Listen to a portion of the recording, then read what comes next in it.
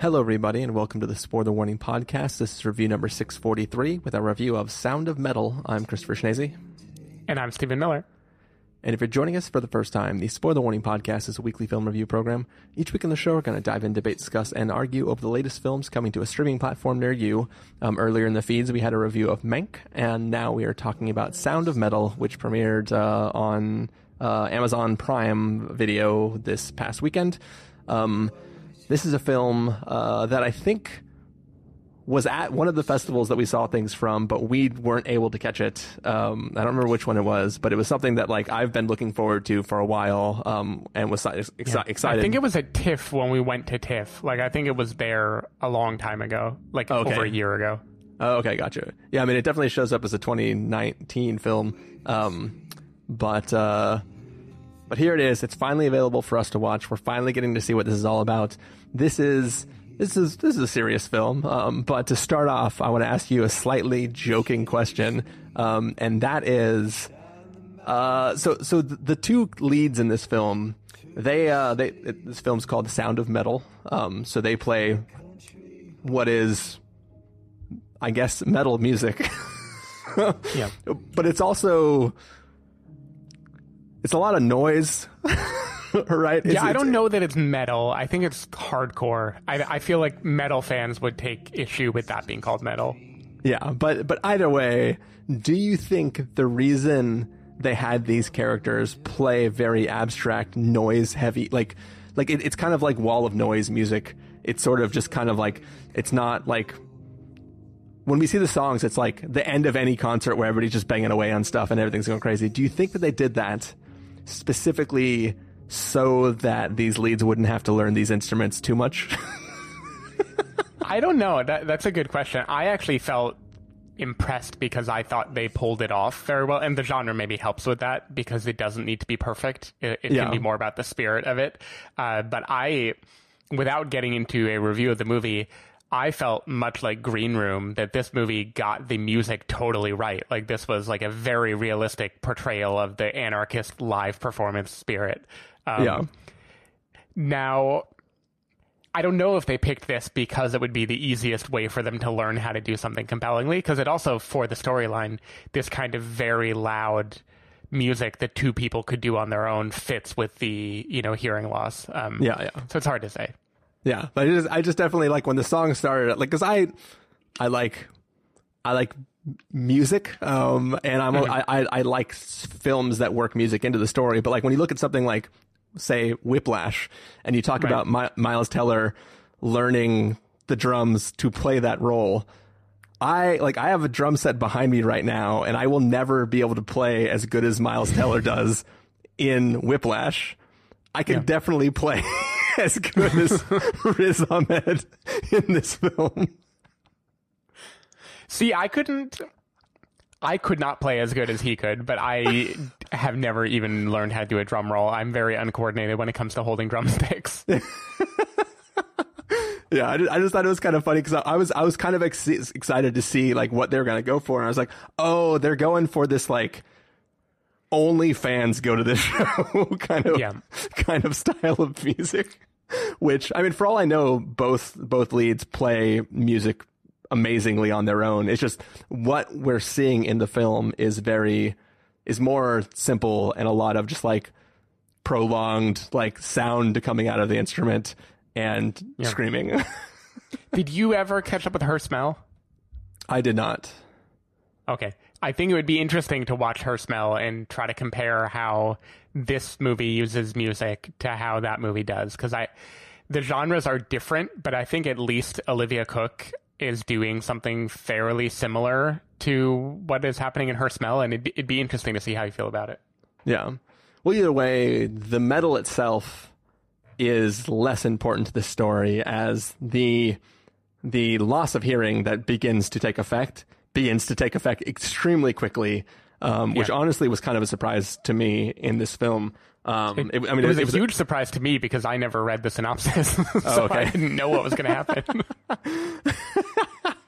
I think I read the synopsis back when it was in the festival, because I remember as soon as I saw the name, I was like, oh, that was that one movie about the drummer who was losing his hearing.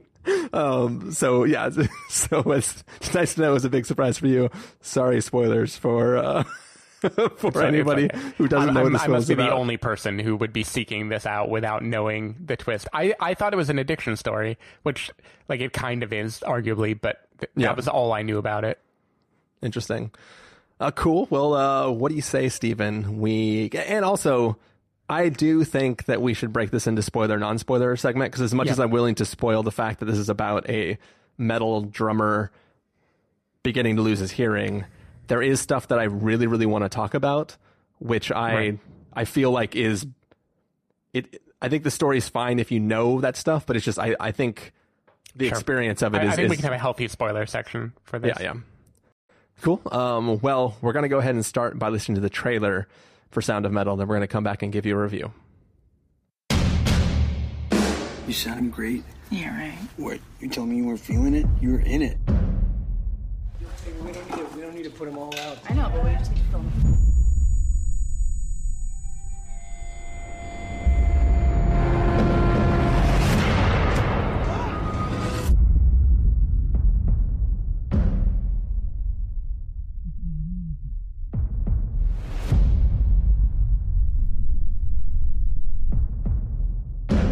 Your hearing is deteriorating rapidly. We'll come back. Till then, Lou, we just keep going, okay? No.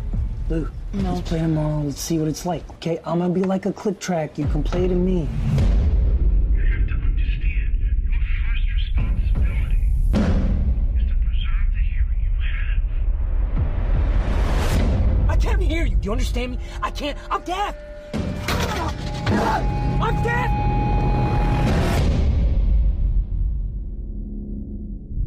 I found a place. I think it's important that you stay here with us right now, Ruben. We're looking for a solution to this. Not this. I need you to wait for me, okay? You're it for me, Lou. You're my heart. You're it for me, okay? You gotta wait for me.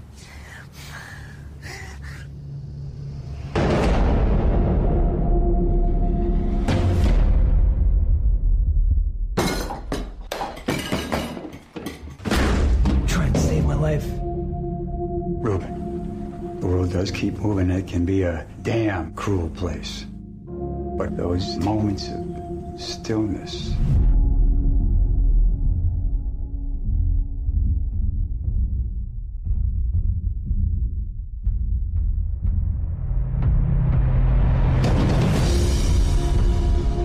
when this crappy, mundane world suddenly becomes radiant and magnificent. All the fear is gone. That place will never abandon you.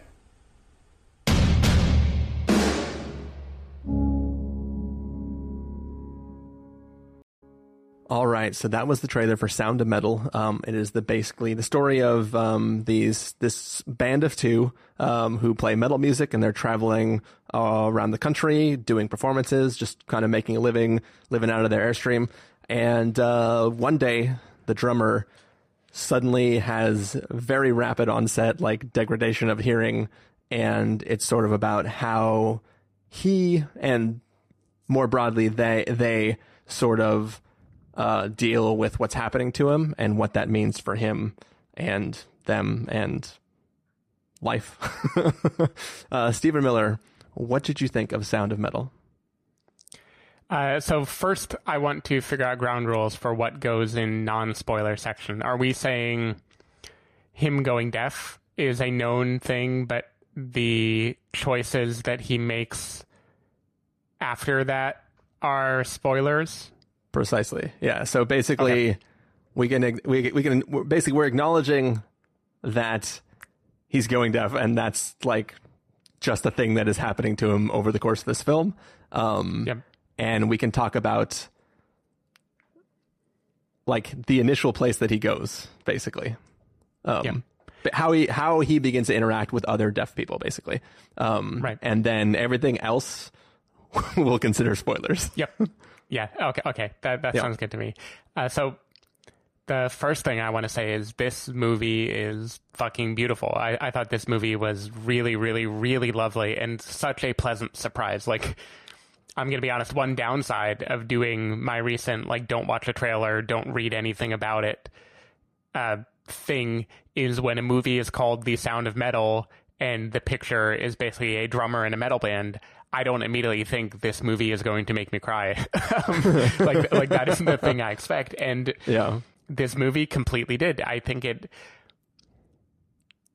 should be obvious just from the premise that this is a great headphone movie, but this is a great headphone movie. Yeah. Like this, the way this movie uses sound is ingenious, and it is a thing that only cinema could do, which I think is like it's rare to find a movie that the only way to convey what it wants to convey is through the medium.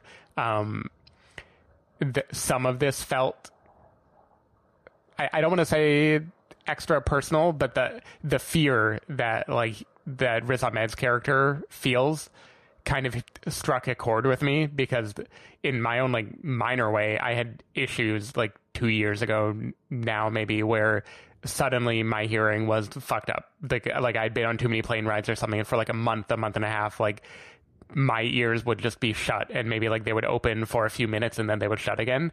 And even that minor, like losing, I don't know, 30% or whatever for a month was like existentially, it was like very upsetting to me, because the way you perceive the world has changed, and that makes you feel distant from other people. And of course that like doesn't light a candle to people who actually experience deafness. But like anything that like changes your equilibrium, suddenly your priorities shift so radically from like going about your day and maximizing happiness and, you know, get the right coffee in the morning, blah, blah, blah, to like, fuck, I want to hear like these like basic human needs. When they go away, it is really upsetting. And I think Riz Ahmed is fantastic in this movie in showing how you would react to this experience, how you would like try to cope, how you would ignore it at first and be in denial, and then the like immense frustration you would feel when you realize that there's nothing you can do about it. I think I will argue there are 3 stars of this movie: Riz Ahmed, Olivia Cook, and Paul Rassi. And I think they're all fantastic. Is he the leader of that home? Yeah, exactly. I think they're all fantastic in the role that they have to play. There's just so much here to love, but I really think it's just about putting you in the position of a person who has gone deaf. The end. Like that alone, that elevator pitch is amazing. Like the fact that this movie, I assume, is true to life. It seems like the cast of this movie, they were pretty inclusive. Like they tried to make sure they cast many deaf people to play themselves and make sure that like, you know, they were getting actual feedback from people who have experienced this before. Yeah. I don't know how you work out how does it sound to lose your hearing, and like other things we'll talk about in spoilers too, but I have faith that they did their homework. And to me, that is just an amazing achievement in film, especially for a small, kind of unassuming movie like this to do. I think the arc of, I mentioned before, so I hope it doesn't count as a spoiler, like he is also an addict, and the arc of this as a parallel to addiction and like the phases that you go through and the letting go that happens, it is all extraordinarily moving. Like immediately this movie is very, very moving. And then it has a few tricks up its sleeve toward the end that hit you even harder out of nowhere. And it is so elegant and so smart, and it doesn't overdo anything, and nothing outstays its welcome. And I just thought it was really, really, really a fantastic movie, and I was so happy that I watched it. And again, in spoilers, we'll talk more, but this wades into some very sensitive issues among the deaf community and how the deaf community views the hearing community and vice versa, that I think it just handles it all very, very beautifully, and it demonstrates why that would be a thing without... Yeah, it's just such a good, sensitive movie that hits really, really, really hard, and I thought it was a real gem. And yeah, it made me cry all alone on my couch on Sunday morning. Yeah, I the first thing I want to just double stamp that you said is, like earlier today, there's a call we have twice weekly at the office, which you're usually on, and you were not on today. And in that group, people were asking what movies came out, and I said Sound of Metal, and then they asked me how it was, and I was like, well, I can't say because we haven't recorded this episode yet, but what I will say is, if you usually watch films with other people, do whatever you can so that you can watch this in headphones. Because, as you said, like, one of the things we've talked about as COVID has been happening is that, like, just the loss of going to see things on the big screen, being in an auditorium with people. This is maybe the only movie that I've ever seen that I would rather have seen it alone in headphones than be able to have seen it. And even though we missed it at the festival when we were there and had the chance to see it, I think the only way to watch this film is to watch it in headphones. Like, half of my experience of watching this film is just the thinking of the fact that I'm, like, just the acknowledgement that I have headphones on, and specifically noise canceling headphones, because there's a thing that happens with noise canceling headphones where, like, if you're not playing something, there's this eerie sense of the loss of the outside world. And this is a film that is doing that at the same time. And it's just this beautiful marriage of the art that you're consuming and the reality of how you're consuming it. Like, it is a brilliant, brilliant presentation of an idea. And it's like, even if the story of this film was horrible, which it is not, I would still praise the shit out of this film because of what it's doing. And I'm aware that I'm a fully hearing person. I'm slightly wary of coming off like a white person that just watched Crash and thinks they understand racism now. But what this film does magically is that, so when I first read the synopsis for this way back when, I was excited for it. But what I was excited for at the time was the idea of Riz Ahmed losing music, which means a lot to us, to other people, to like music is a thing that you experience that brings you joy. Lots of events I've done throughout my life have surrounded music. Some of the best times I've had has been going to concerts, and thinking of losing that. And then on top of that, thinking of what if that is your livelihood? Like, you do music for your life. Like, you live in a little Airstream and you travel around the country. And if you lose music, you kind of have nothing. And that's what I was thinking of. I, like an idiot, was not even thinking about just the loss of sound itself. Like, forget the emotional ties to individual things that you hear. What about just all the other things that exist in the world?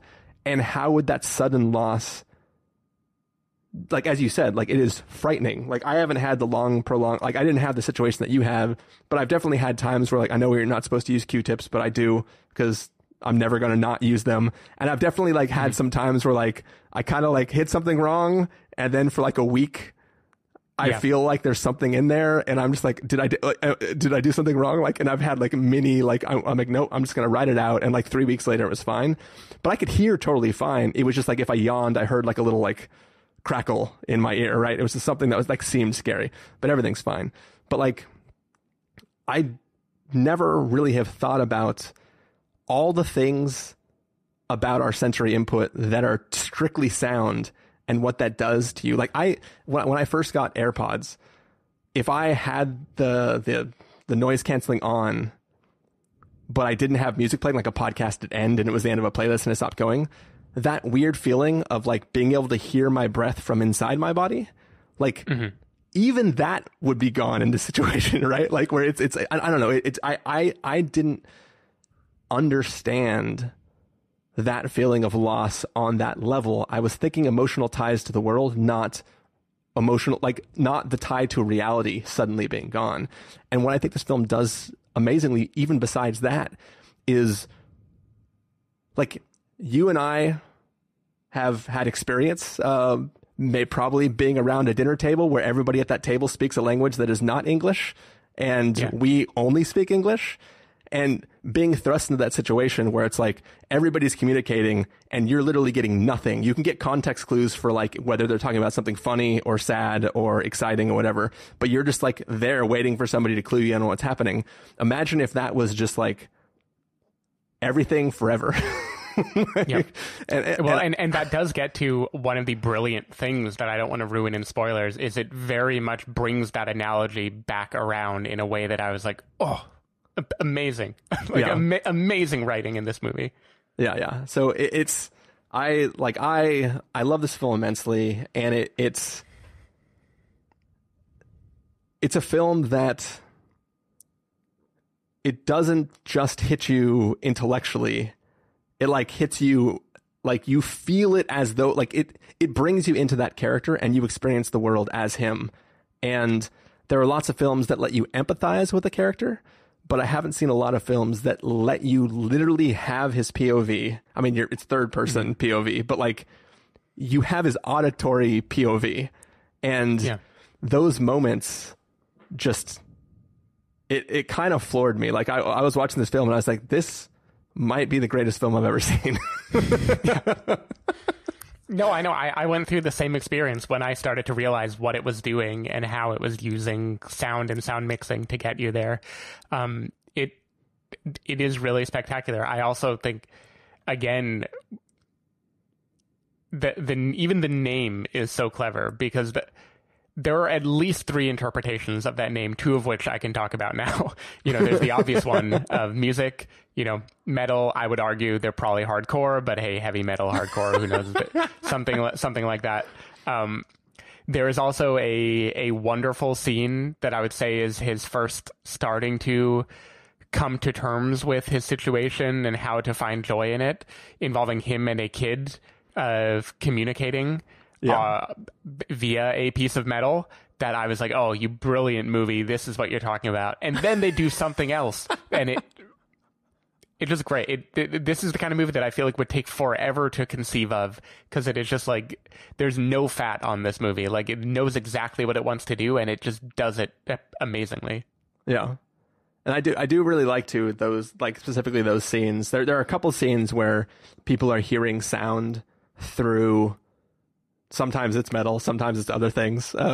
But they're basically hearing sound through vibrations. And there's been like lately, like if I've got like just a couple minutes before a meeting's going to start, since we're all working from home, I'll just put on my bass and I'll just like play around on it, like while I'm waiting for the meeting to start.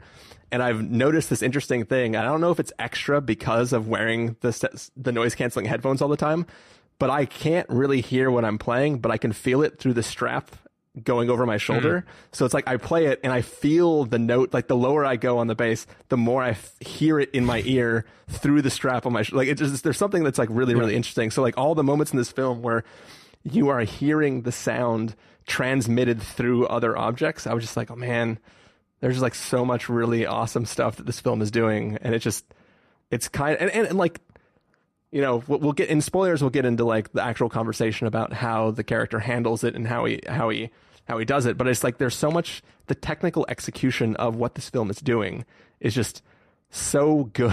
It's so amazing. Yeah. So yeah, I can't praise this film enough. Yeah, I agree. I also want to say, and this message is in the trailer, so I feel like it isn't spoilery, there is a notion of stillness and acceptance and what it would mean to just embrace the solitude and find your own meaning in it, that I think, like many films in 2020 especially, that had an extra oomph for me, because so many of us are kind of trying to do that in our lives, is we're used to the noise and the daily grind and the world spinning around us, and now all of a sudden we are sitting in rooms trying to find meaning again. And I just thought it was a really like a lovely idea of like, how do you derive meaning from yourself? And like in your best days, maybe you can do that. So my question for you, Stephen, is, did you already order from Amazon a stack of spiral notebooks and a box of pencils? No, but I did actually just open a Christmas present that had pencils and a notebook, so maybe I'll start doing this. That definitely seems up your alley. Yeah, well, because I've already been waking up early in the morning and making a cup of coffee, so I'm halfway there. The battle's already, I'm already up. Now you gotta literally and figuratively crush a donut. Yes.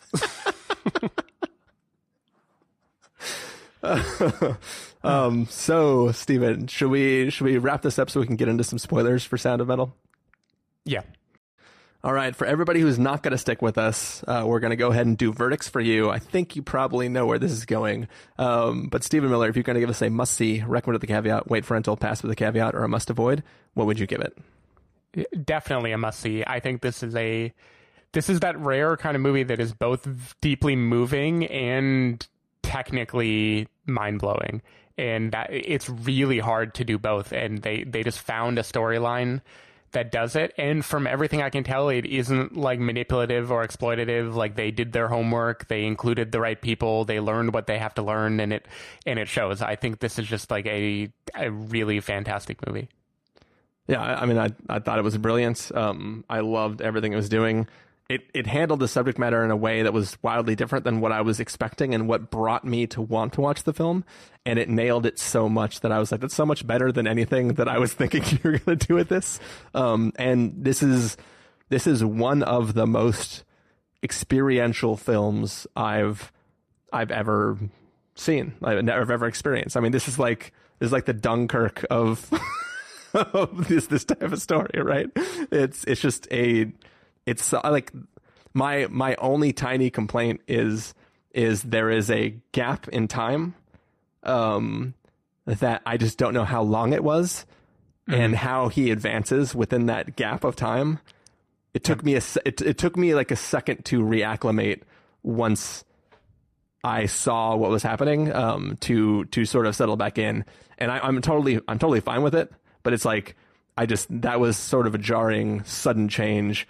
And I don't know if it was just done for time or if the story always included that jump a little bit. But yeah, that's my tiniest complaint. But it's still an amazing film. Yeah, and I would agree with that. Like I said, there isn't an ounce of fat on this movie. It could have indulged in more fat. Like, this movie could have been 15 minutes longer, I think, and it could have given us a little bit more of the traditional arc that I think we were all expecting in that moment. And the fact that it bypasses it is totally cool, and it shows some confidence because they had other places they wanted to get to. But yeah, I would have loved to just cry for a little longer.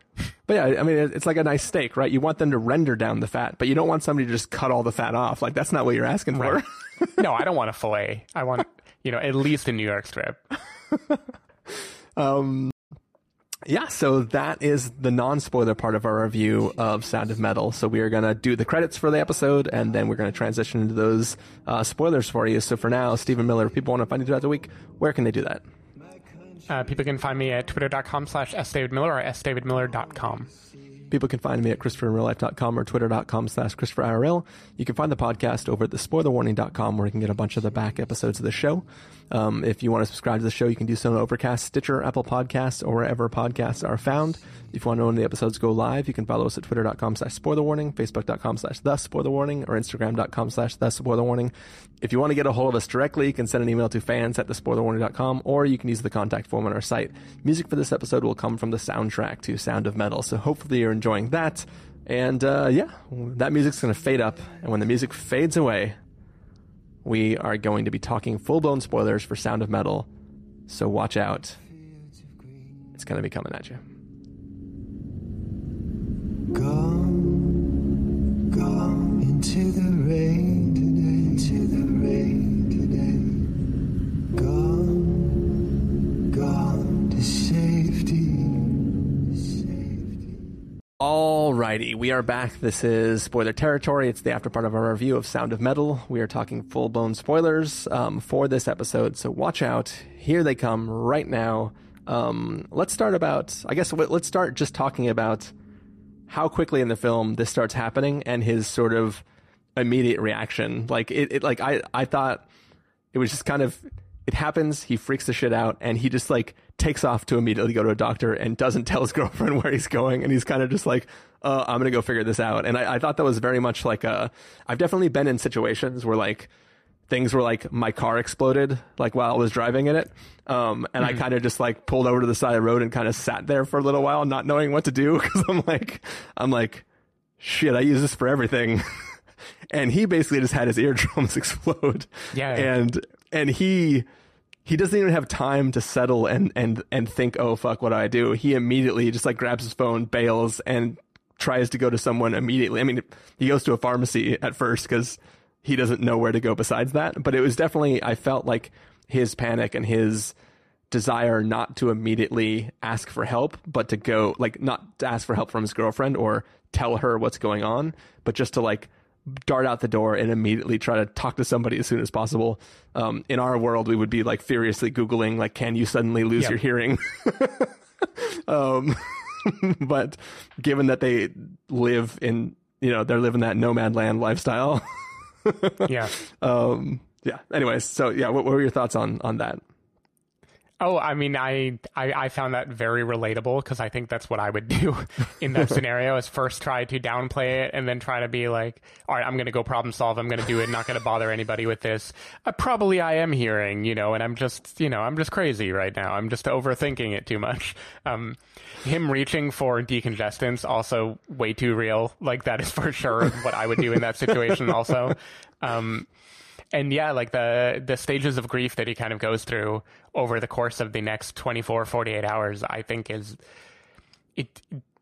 it really made it feel like Ruben and Lou are both like fully thought out characters that have whole backstories that we only barely get to learn about, and we don't need to learn about it, but it informs why they would act the way they would act in that moment. Yeah.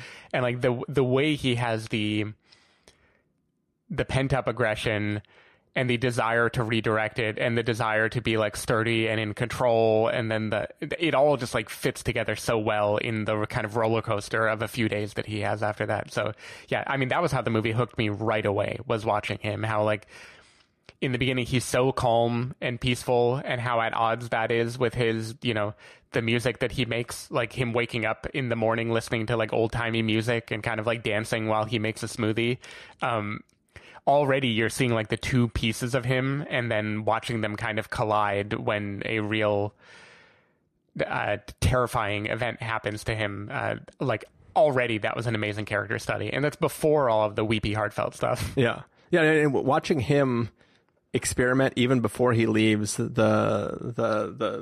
little their home, like him trying to pop his ears by yawning, like that's a thing that you like. Yeah. If you've ever been on a plane or driven to like Julian or something as a kid, you know, like going into the mountains, you always like you discover just on your own that like eventually you yawn and it pops your ears, and him just like trying to do the yawn and popping, and then like getting more and more frantic as he can't unpop it, and like using the magic bullet and then not hearing all the sound coming from it, and just like the panic sort of wash over him was. I think that's when I transitioned from this is a story about the thing you care about being lost because of the loss of hearing, and then it being simply about the loss of hearing and everything else that affects in your life. Like that's where I started to really like see that transition come into place. And I was like, oh, I'm in for something wildly different than what I was expecting. And that's also when I was like, damn, dude, headphones was the right choice for this. Yeah. Like I told Jamie after I finished, cause she was working on some stuff, so she didn't watch the film with me. And like, she was like, how was it? And I was like, I like when you watch movies with me, but I'm going to be honest, I'm glad you didn't watch this one with me, because I think this film needed headphones to get the full experience from it. So yeah, that was just adding more bits to it. So there's a couple big spoilery things to talk about. I don't know if I should go to the obvious one first or leap ahead to the slightly less obvious one, but let's start with the obvious one. Getting cochlear implants. That is like a big pivot in this movie, and it is hinted early on. And I don't know a ton about the deaf community. I knew enough to know that cochlear implants are controversial, because it's generally seen as trying to brute force, quote, solve a, quote, problem, when, the general rallying cry of the deaf community is like, this is not a problem. This is a language. This is a new way to express yourself. And like, we are happy to be this, and we don't need a coarse version of, you know, the auditory world as a substitute for it. I was really thinking when he went to get cochlear implants that this movie was going to be just vilifying it, or at least making it be like, this was a huge mistake he made. He like threw his life away. Now he has nothing. And it doesn't do that either. It does a really good job of showing the pros and cons, and again, the technical achievement, which I can only imagine is accurate, of showing how it is not a substitute. It is the sound of metal. You know, it is a different thing that you are hearing. Yeah. And it isn't the same beauty that you had in the regular world. It becomes a noise that is more jarring and harsh to you because you've been so used to silence for so long. And I just thought that was phenomenal. I was so interested. Like, at that point, the movie already was amazing just from the way it used mixing to show what it might feel like to lose your hearing, but then showing what it would feel like to get it back in this kind of warped digital way. My mind was just blown by that. Yeah, I think for me that the most brilliant portrayal. I can't even say the most. Like, there are like several moments of him experience the cochlear implants that do something brilliant. The first is when he's first turning them on, and he's like, "This is weird," and then she's like, "Oh, let me make adjustments," and he's like, "Oh, cool, so we can fine tune this." And the more that they tweak the knobs, and it's only ever worse or different, and he's like, "No, the other go back to the other one," and then like. Then the woman just says, "Look, you need to get used to the fact that this is just how the world sounds to you now. These devices don't bring it back to what you considered normal before. This is the thing that you're getting. So you will now have sound, but it is this distorted, as you said, metal version of the world. And that is just, this is your new normal. So get used to that." That sort of realization is still like, it's just hugely impactful of like, because I was from a technical standpoint, not a technical execution of the film, but from a technical execution of what this device does in the real world, I was like, oh shit, so you just fucking tweak these knobs. It's kind of like when you're going to get glasses, like they flip the little lenses of your eye and they say better or worse, and you go like worse, and then they flip the other lens and you're like, okay, better, and then they figure out what your prescription is, right? In my head, I'm like, oh shit, that's really, really cool. And then when she stops him and goes like, nah, you had 3 settings and it sounds like all 3 settings are real bad, so enjoy. Like that was the first like, fuck.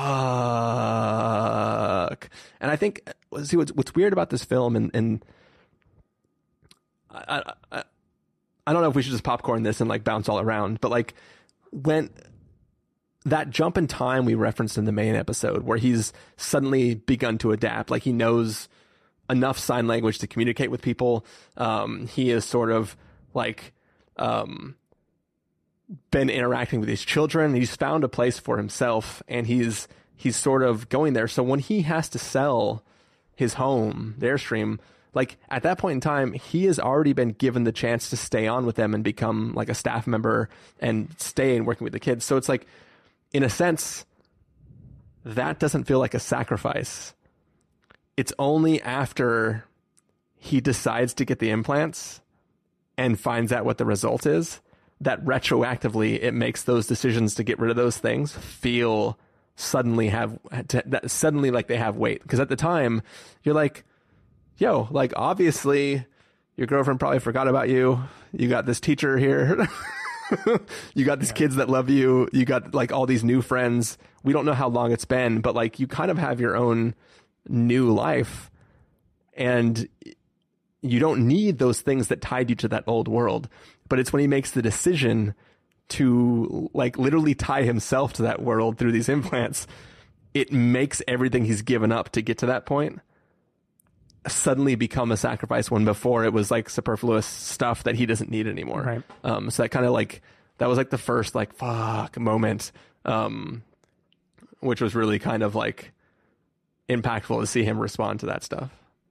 Yeah, well, and then what he's given up is this new family as well. And I think that is one of the things the movie does so well, that like the actor who plays Joe just really nails. Is this was, again, one of those things I was vaguely aware of, was that, you know, it is seen often as a negative to get cochlear implants, or maybe not always as a betrayal, but, you know, as a thing that is going against the spirit of living as a deaf person and being a part of the ASL community. The way he handles that as a guy who is both looking out for all of the deaf people in his care and then also looking out for all of the former addicts in his care, and how those two things are combining for him, and how sensitively he draws a hard line and says, like, you've made a decision and I can't let you stay here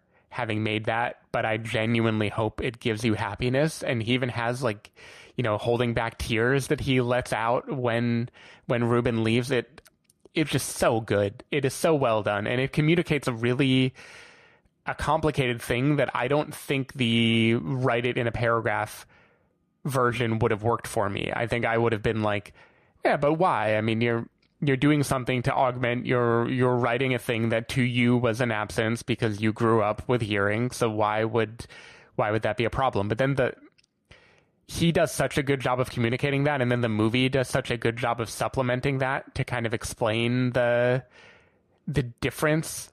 And yeah, I thought that was like one of the most difficult things to execute in that movie, was that pivot point, and I feel like it just completely nailed it. Oh yeah, it's one of those things too where when he starts to do it, it feels like a punishment, and then the more he talks about it, you realize that it's not about him. It's not about Ruben. It's about everyone else who lives at that home and what that message communicates to them if he's made this decision on his own. So it's like, it adds like an extra, like, it's not just the weight of the two people at that table. It's all of the other people who are at that house or compound or whatever you want to call it. Right. And like, it definitely, because like half of you wants to be like, he doesn't have anywhere else to go, you're just going to kick him out. But then you're like, well, you kind of really do have to. But yeah, it was definitely a very heavy moment for sure. So here's a question for you that I want to, because he, at first, when he first arrives at the place, at the home, his goal is, I just need to get better so that I can leave. At some point, he realizes that he's not going to get better, and he transitions into living without hearing. And he's sort of like, he becomes embedded in the group and has friends, and he's having fun. And, you know, you've already brought up the fact that this film tries to mirror the behavior of an addict with how he is on his arc. And he's sort of happy. Like, there's like, you see him with genuine happiness, and he doesn't miss that life. But then he decides he just wants a little taste, a little bump. And he goes and he finds the computer and looks up his girlfriend and sees that she's like playing shows alone with like looping pedals and shit like that. And he's instantly, I need to fix this. We need to get out and play again. It's like this life that he has forgotten and gotten past suddenly comes roaring back to him. And it's like he's making the decisions for a person he cannot communicate with for reasons that he can't justify, because he's just reverting back to the original goal, which was, we played a show tonight and it was fucked up because I couldn't hear. If I can get my hearing back, then we can start playing shows again. And it's like he just, in an instant, he's relapsed. And now it's all about him playing metal again instead of being in this life that he's made for himself, adapting to the new life that he has. So it's kind of like,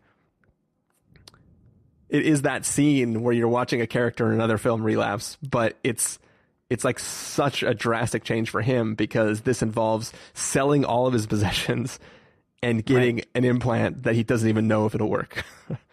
Yeah, and that's why the speed at which it happens, it is a little jarring, but it fits because it feels like a relapse. Like, it feels like how, you know, it takes forever to build up sobriety, and it is very quick to fall off the wagon, right? It's very quick for someone to get that little inkling and then follow it. And that's why, you know, in one of the more blunt parts of the movie, Joe says, "You sound like an addict to me right now." Like, that's the one time when the movie really underlines the comparison. And he is, and Riz Ahmed is like acting the shit out of that. Like, he is jonesing in that scene like really hard. And it was very like, it was one of those things where, like, you know, like, there's a couple lines that Joe says in that scene, like the one, like, "We're not trying to fix this, we're trying to fix this." Like, all, like, those kind of lines, they would be cheesy if you were in the writing room and you didn't have a finished movie. And like, if you're just looking at the words, you're like, that's kind of on the nose. But in the moment, it is so brilliant and so like beautiful that it's like, man, this movie just wrecks you as you're watching it.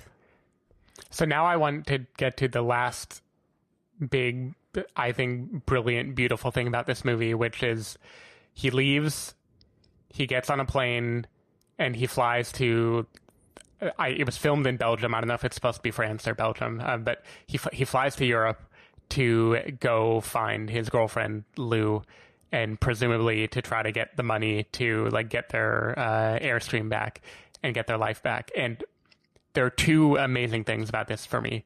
One is the parallel that we talked about before, about like when you're in a foreign country and you don't understand the language and the isolation that you feel from that. By the end of this journey, I feel like what he's learning is that isolation isn't so bad if you learn how to live with it. And that isolation of being in a foreign country and not speaking the same language, but still knowing how to communicate with each other and still finding joy in that, is similar to the one of not having hearing, but having all these other avenues to express yourself.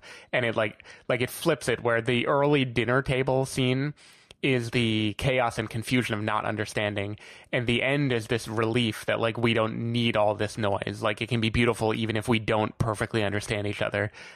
So that's one that I thought was just a really, really, like, lovely metaphor in this movie. Yeah.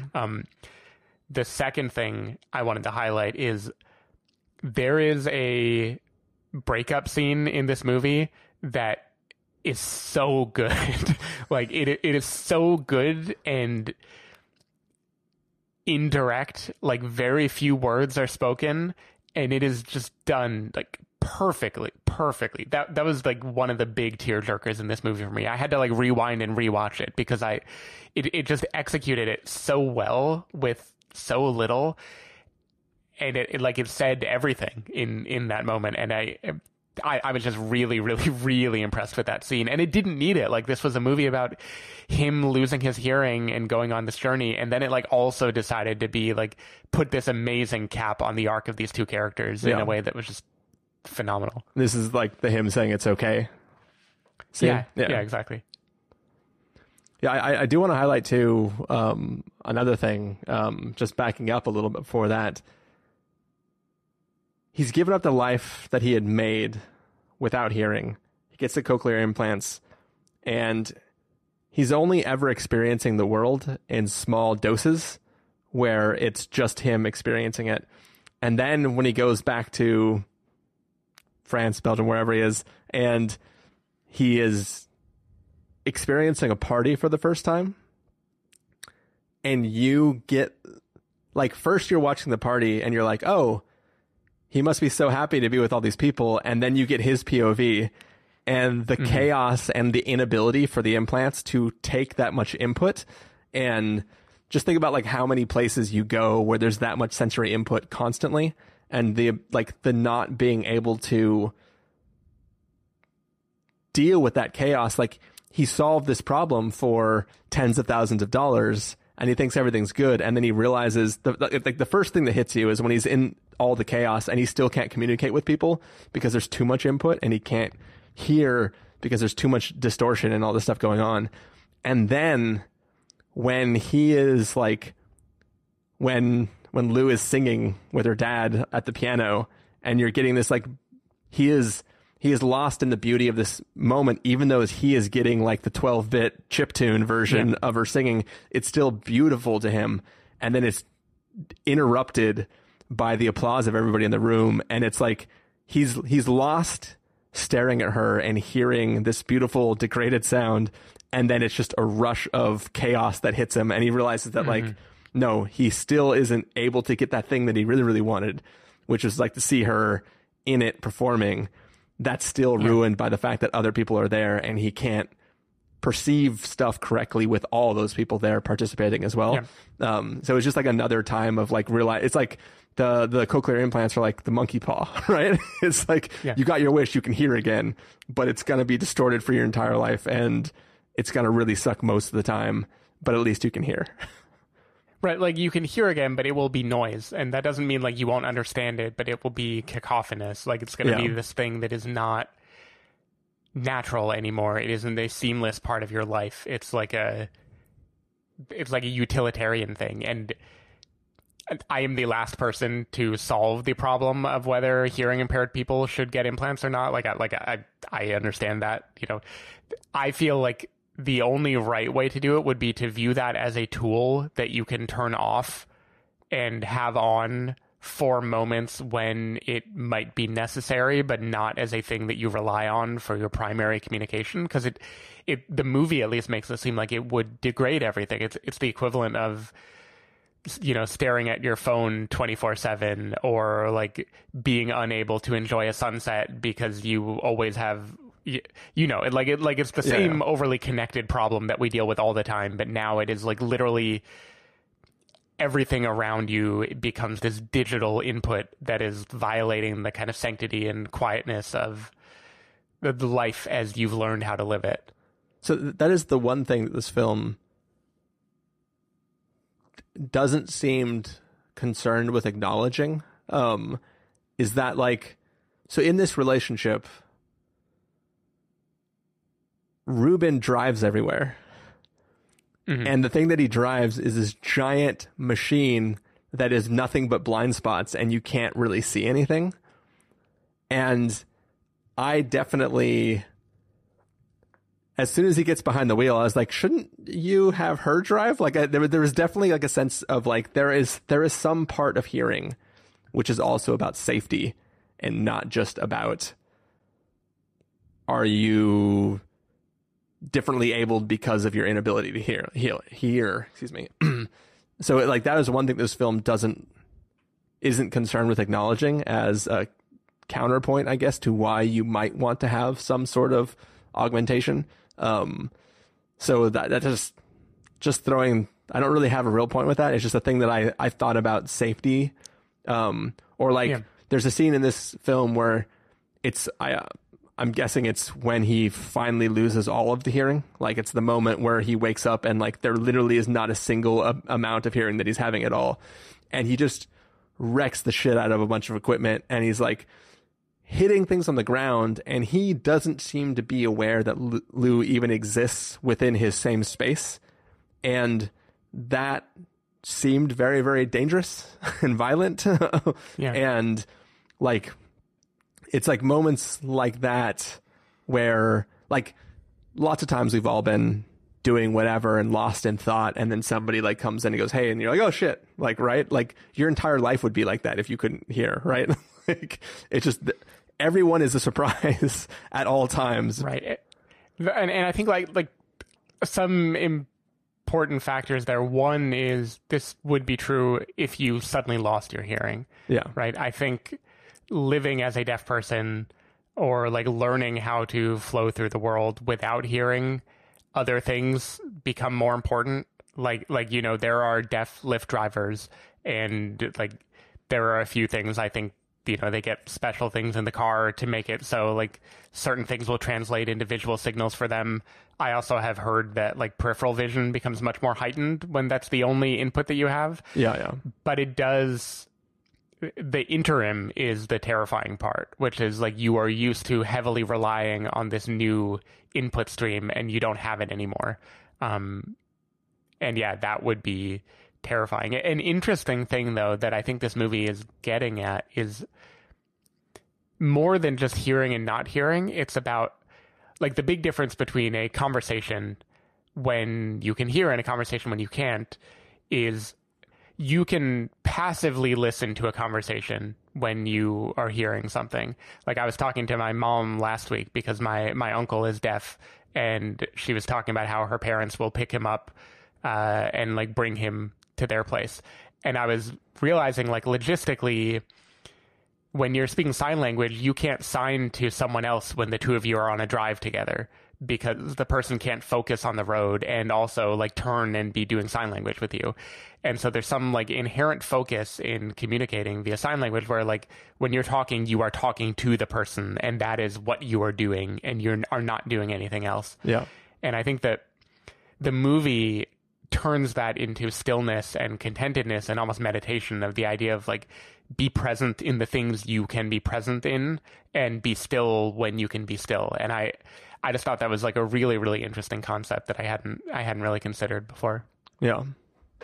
Yeah. Speaking of that stillness, you've kind of hinted at this already, but at the end of the film where he like, we've got a speech from Joe early on in the film about like, hey, right now you're worried about what you've lost, but life sucks. The world sucks. There's like sorrow and all sorts of shit in the world that's just terrible.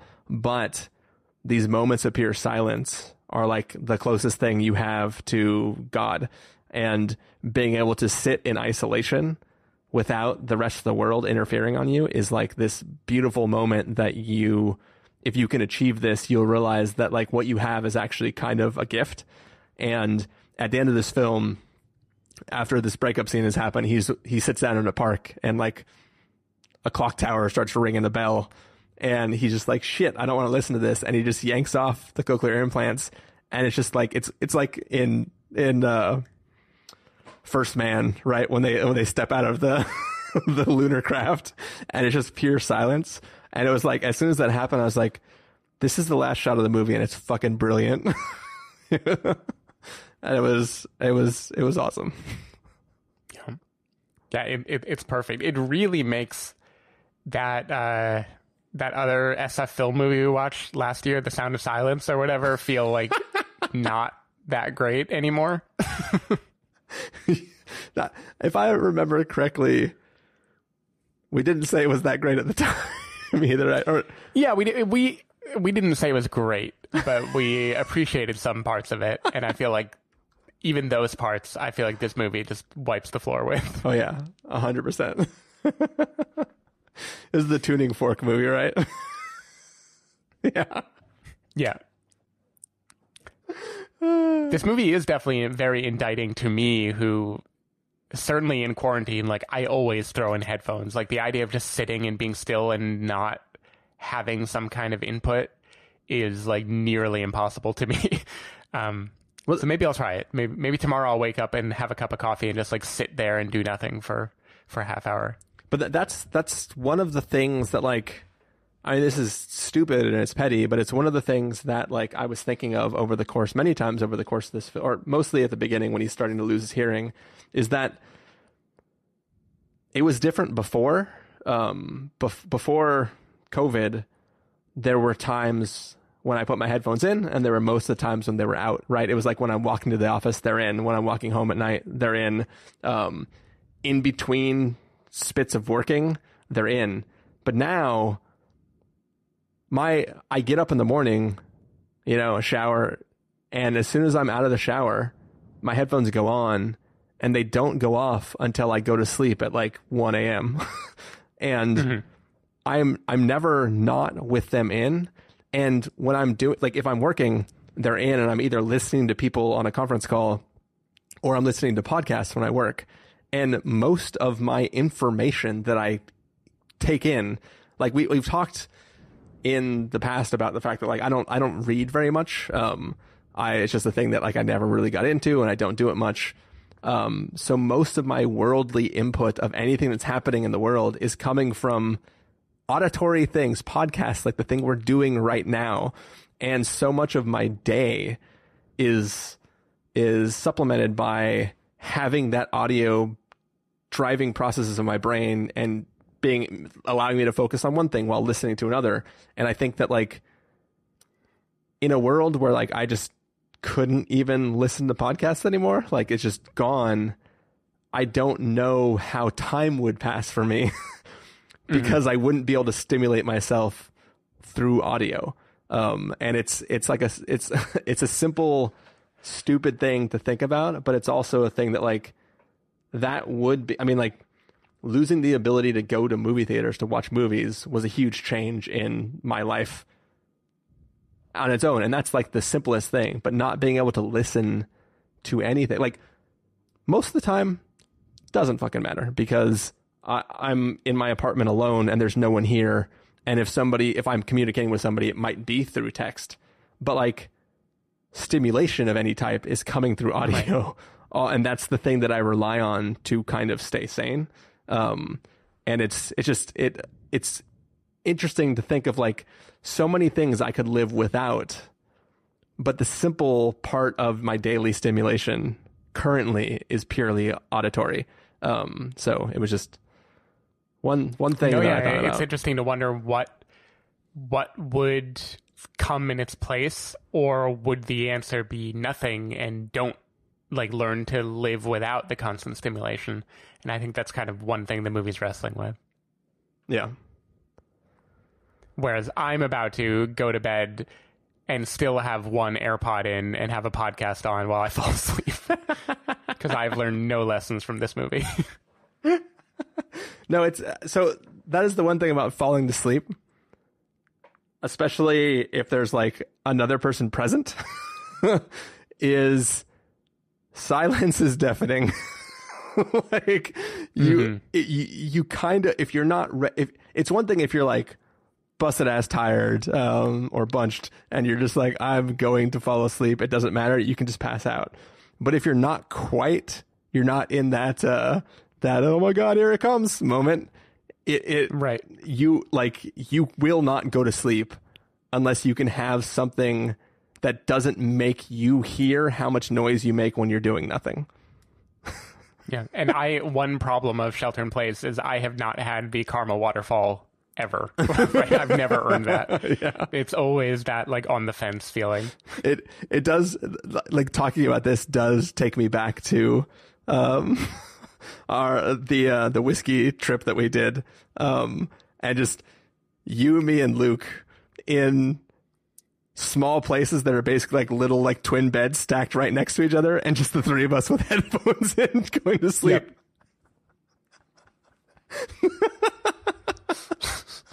Yep. Good times. Good times. Any last thoughts before we go, Steven? No, we did it. All right. That was the sound of metal, and that was our sound of spoilers. We'll see you guys next time. Bye.